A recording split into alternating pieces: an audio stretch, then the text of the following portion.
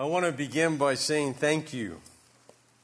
Thank you so much for giving me the opportunity to take a sabbatical this year. Been back about 6 weeks, and I can't begin to express my gratitude or how important it was to have that pause, we'll call it, from my responsibilities here at FBC. I'm so thankful that Vicki and I were able to share part of that time away together. I have memories I will forever treasure. 3 specific goals of my sabbatical were rest, reflection, spiritual renewal. So for the most part, I feel that the 3 were achieved, but not as I had imagined. So part of the plan was to use my study time to be a certified life coach. I thought, hey, this will be a helpful tool to put in my box. A new way to serve better as a pastor. Wow. I had absolutely no idea what I signed up for. It was one of the most stretching and stressful times that I have been through in years. But God, as only God can do, He used that training to teach me some crucial life lessons. I was forced to face truth about myself and how I was doing ministry. Jeremiah 17:9 came to mind. The heart is deceitful above all things. Who I thought I was didn't line up completely straight with who I really am or how others perceive me to be. So in the few minutes we have together this morning, I'll spare you all the details of how that happened. But I'd like to share some of the lessons I've learned and continue to learn in the context of a very familiar chapter of the Bible.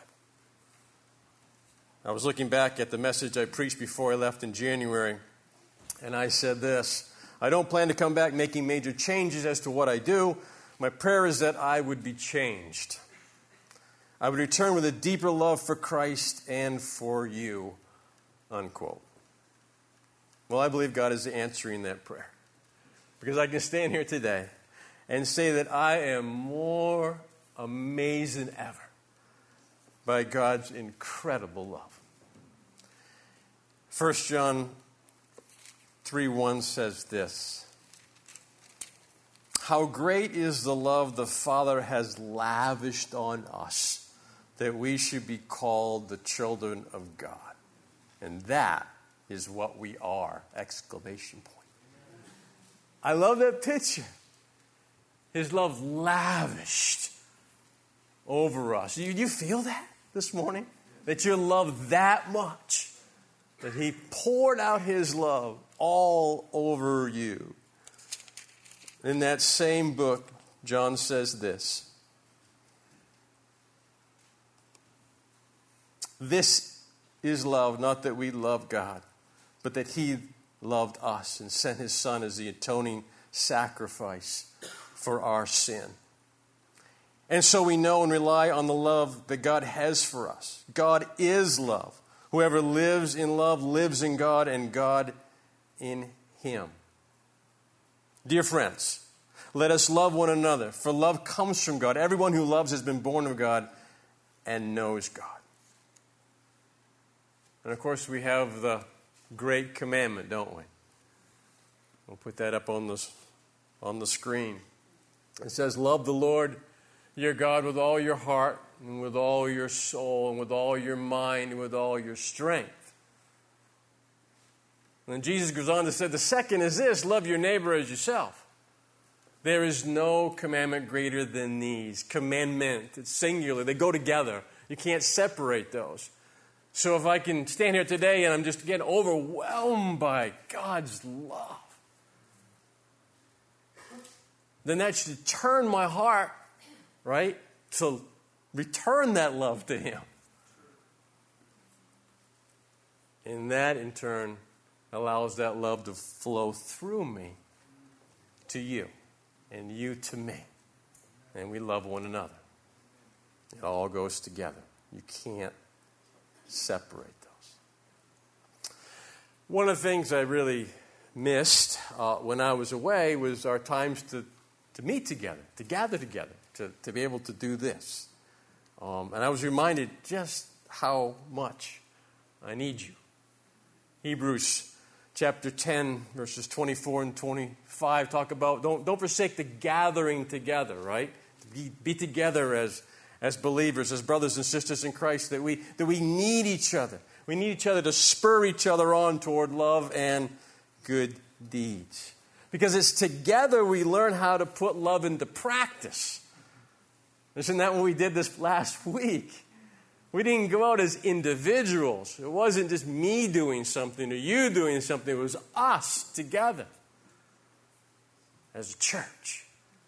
We worked together, loving each other, loving others.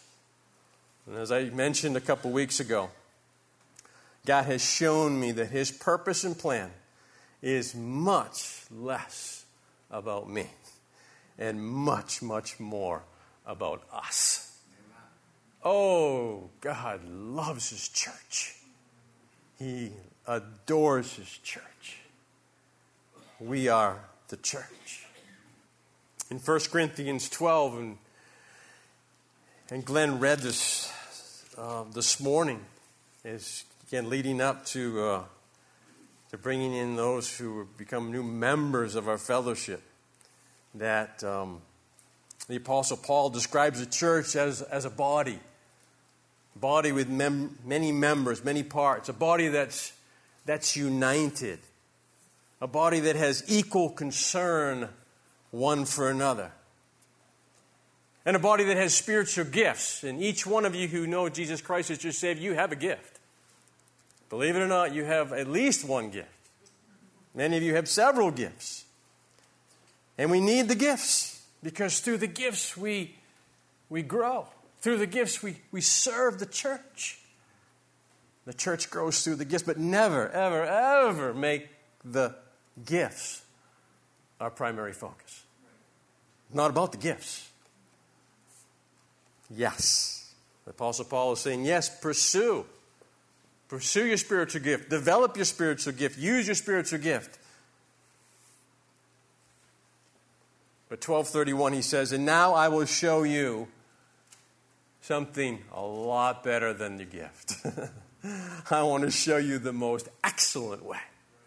And the most excellent way is love. Love is the most excellent way.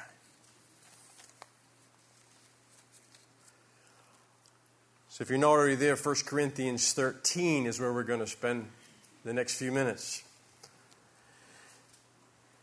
1 Corinthians chapter 13.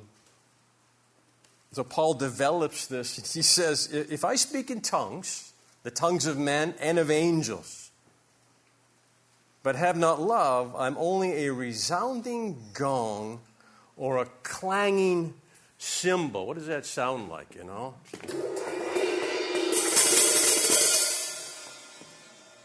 So without love, that's what I sound like. Noise. Just noise. And he goes on to say, if I have the gift of prophecy, can fathom all mysteries and all knowledge, and I have faith that can move mountains, but have not love, I am nothing. I'm not very good at math, never have been. But I'm pretty sure there's nothing less than nothing. Nothing less than nothing. Think about that. I am nothing without love. And he goes on to say, if I give all I possess to the poor and surrender my body to the flames, but have not love, I gain nothing. Wow. I could make the ultimate sacrifice. I could die a martyr's death. But if I don't love, then there's no eternal value. Wow. I need love. We need love. But what is it? What is love? If this is something that we all so need, what is it? Well, we know love is more than just words, right? It's more than what you might say or might write on your, the Valentine's card to the one you love. And it's more than just those deep feelings, emotions, the warm fuzzies you might have for another person. That's all part of love, absolutely. But this is God's love. And God's love is action. 1 John 3:16 says this. This is how we know what love is. Jesus Christ laid down his life for us, and we ought to lay down our lives for our brothers. He died for us. If we love, we'd be willing to die for others. Wow. That's real. Love is tangible. You can grab it. You can see it. You can feel it. It's incredibly practical. God loves us. If we love God, then we will love others. That's just the way it works. If you claim to know God and love God, you will love your brother. So what does loving your brother look like? And this brings us to this very familiar passage, a passage that you've heard many times if you've ever been to a wedding. This is the one that's usually read, isn't it? 1 Corinthians 13, 4 through 8. One of the books that I read on my sabbatical was Invitations from God. I highly recommend that. Invitations from God by Adele Alberg Calhoun. And the author developed some questions to kind of go along with these verses. And I thought they're really helpful to show the character and the depth of our love. So we look at the first one that Paul brings out. He says, this is love. Ready? Love is patient. The question is, can we wait? Can we wait? God doesn't rush. God doesn't hurry. God doesn't push. He doesn't demand. He doesn't force. He doesn't look at the clock. Why do I? Why do I do that? So this is my lesson that God had to teach me during my sabbatical. Believe it or not, I can be controlling. Yep. So when I attempt to control others, I am not loving them. Yeah. Thank you, God. Because I confess. I confess that I want situations to turn out according to my plan. I want people to do things the way I believe they should be done. I want to be in command of the control center. There was a little acronym we had to learn in coaching. WAIT, wait. Why am I talking? It's a good one. I use it often now. Right? About half sentence going, what am I doing? Why am I talking? Why do I have to tell my story? Why does it have to be about me again?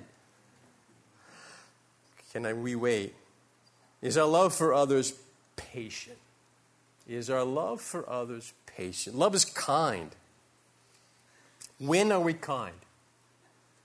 Busy people can get going so fast, they have no time to see anything except what's on their plate.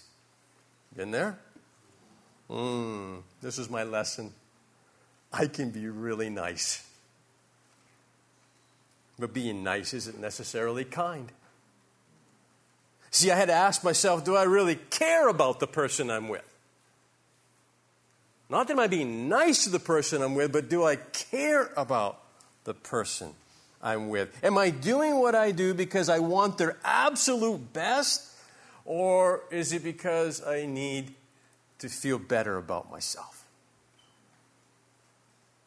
This past week, I saw so many acts of kindness, genuine kindness. It was everywhere during Shoulder to Shoulder. Absolutely amazing. But I have to ask myself, how about tomorrow morning? What's going to happen tomorrow morning? Will we be intentionally kind? Kind to our coworkers? Kind to the grumpy boss? Kind to the people that we're supposed to be serving? Will you be kind to your parents if you still have them? Children, youth? Will you be... What about that? Parents, will you be kind to your children? Love is kind. You can't get around that one. And love doesn't envy. It doesn't boast. It is not proud. So are we fixating on what we don't have? Are we truly grateful for what we do have? Are we truly grateful for what we do have? And can we let our good deeds, our accomplishments and achievements go unspoken? Here's my lesson. I don't listen very well. Yeah, I need hearing aids. This is true. Those of you who've been around me in the last few months, wow, he doesn't hear anything. So I'm hoping to get those soon. But that's no excuse. I'm not talking about that kind of hearing. Again, in coaching, we're trained to ask questions and listen to what the person is really saying. Seek to understand them, their desires, their dreams, their goals. You know, God showed me that, oh yeah, I was often listening, but I'm listening to try to form my response. So, yeah, you done yet? Because I got something to say back to you. Or I'm listening because I need to fix you. Yeah, I'm going to try to fix you. That's how God made me, right? And what may seem kind of helpful in the moment, but unless my motive is right, unless I'm really being led by the Holy Spirit, that is not loving. I had to face that. That's not loving. So how about you? How about you? Can you let it go? Can you, as Pastor Chris just said, could you deflect the praise? Can you love with no strings attached? Now, that's God's love. That's agape love, isn't it? That's unconditional love. Or is there always something in it that, I got to get something out of this before I can really fully give you the love you deserve? Love is not rude. Love isn't rude. Do we run around doing and saying whatever pops into our head? Jokes, jabs. How about a good dose of sarcasm? Everybody guilty of that one? Do we practice the golden rule, right? Do unto others as we would have them do unto us? Do we do that all the time? Or only when it's to our advantage? God's love is extremely considerate, isn't it? Never rude. Always considerate. What's really best for the person I'm engaging with in the moment. Love is never self-seeking. Can we give someone else the praise and honor we believe is due us? Well, that's a hard one. I mean, I'm back in 3rd grade, and I got the answer. You know, pick me. He never picks me. Always Sally. And she gives the answer, and she's right. So good. Nobody knows that I know everything. Until math class again, right? I don't have my hand up. Henry? Oh. Why would you do that? You don't like me. Again, love is never self-seeking. And we laugh at that as with children, but as adults, what's that look like? Love is not easily angered. That could be a hard one, can't it? Do we snap at others, yell at the kids, keep a record of slights, or serve out our red-hot anger up cold? Anger. Now, I'm not talking about righteous anger, like Jesus had, where you were really upset about injustice, something being bad being done to the innocent. or those that are being taken advantage of. No, that's not it. We're talking about selfish anger. It's really revealing of the heart because it basically takes me back to lesson 1 again. I'm out of control. I don't like it. I'm not the center of attention. I'm a 2-year-old in Walmart having a tantrum. Ugly, isn't it? It's ugly. It's not loving.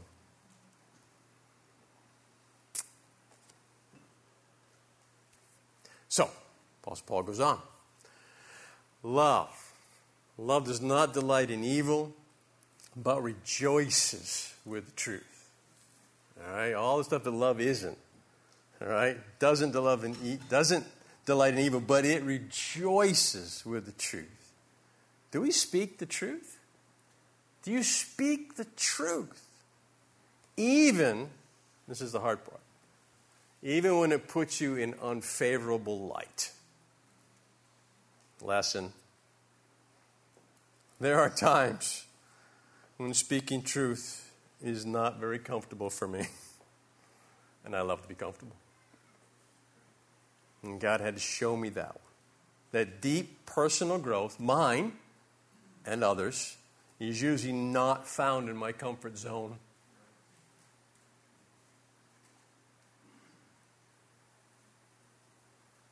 Speaking the truth in love will require that I have to say hard things. Speaking the truth in love will require that I have to sit and listen to hard things. Go back to listening again. Confrontation. Not condemnation, right? Confrontation because you love somebody so much. You have to tell them the truth because you so want them to be in a good place. And what do? Oh, they'll hear from somebody else. Oh, it's not that important. Oh, I'll let it go. In fact, if I really love them, I won't say anything because I'm just the nice guy. No. Speak the truth in love. Rejoice in the truth. Rejoice in the truth. Love always protects. It always trusts. It always hopes. It always perseveres. Did you get the always in there? Love never fails. Underline that one. Never, ever fails. So, do we easily give up on people? Last lesson. I got many more to learn, but the one last lesson for today that God had to show me. I am a leader, but I'm not always a servant leader. I had to come to that realization. The Lord showed me that leading, shepherding, being a pastor, I should always strive to encourage, to equip, and to empower. Always. It should be my goal. I don't need to do it. I don't need to get the glory for it.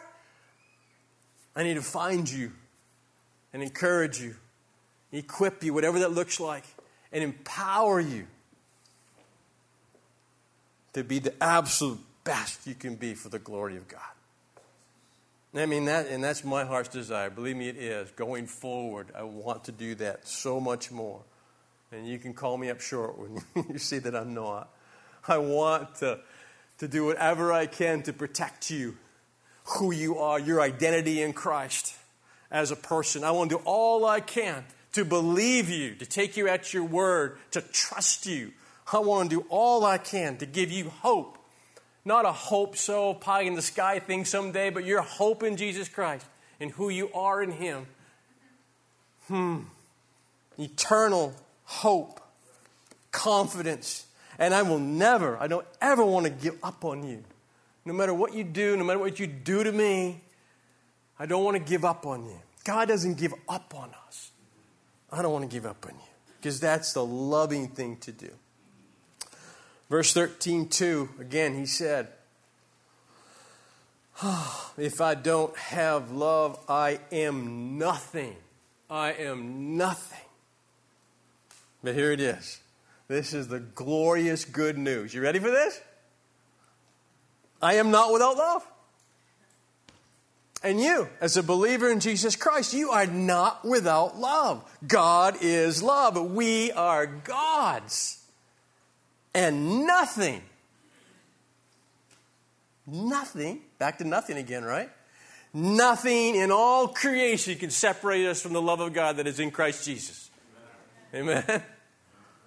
Nothing. That's Romans 8:39. He began a good work in us, and He will carry it to completion in Christ Jesus. Philippians 1:6. He is changing me.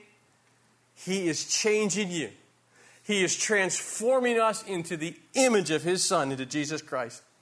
And through us, I don't understand why, but through us, He loves others. We can love others. If you're here today, here's a verse for you, and you've heard it, I'm sure, before. In John 3:16, for God so loved the world, right? He gave His only Son, that whoever believes in Him would not perish, but have everlasting life, eternal life. If you don't know yet, personally, the love of God, oh, I invite you today. I invite you today to accept the love that God has for you. Recognize that you are lost. You, like all of us, are a sinner. You're lost in your sin.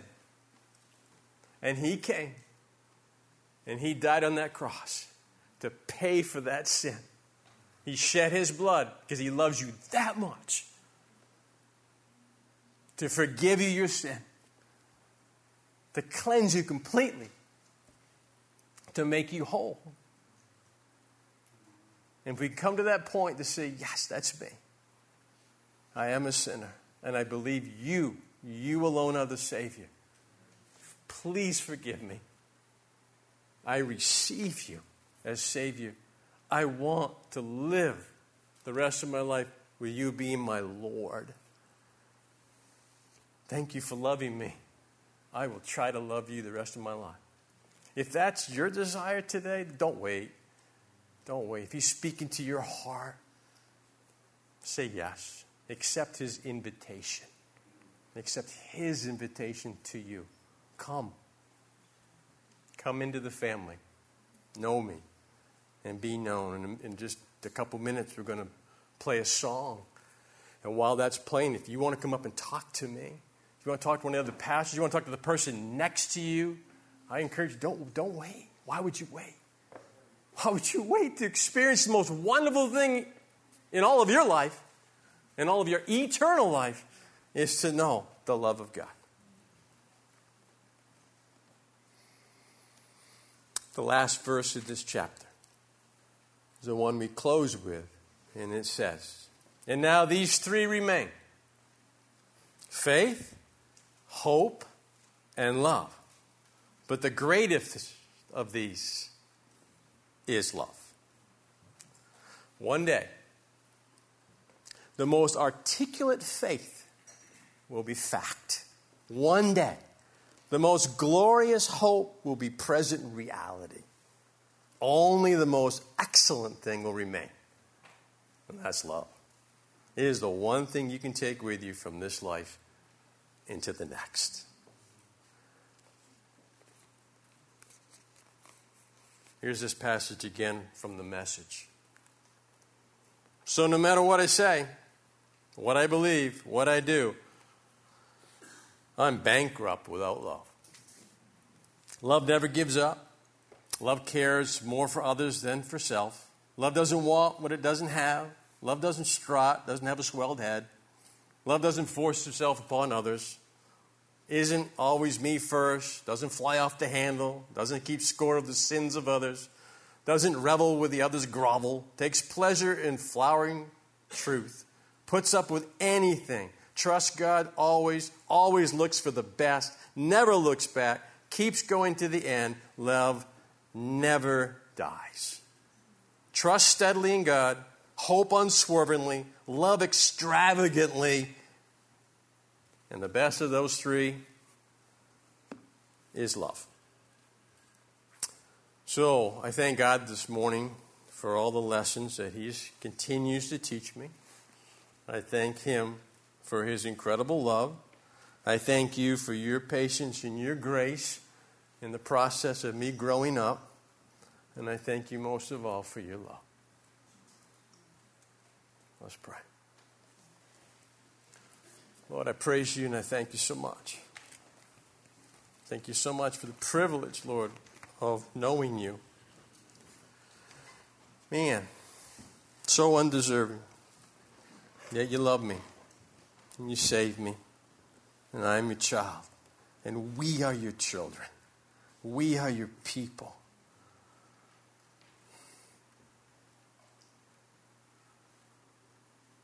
And we don't have the words, Lord, except to say we love you. We love you. You are worthy of all the praise and all the glory and all of our love. For now and forever. Amen. Amen.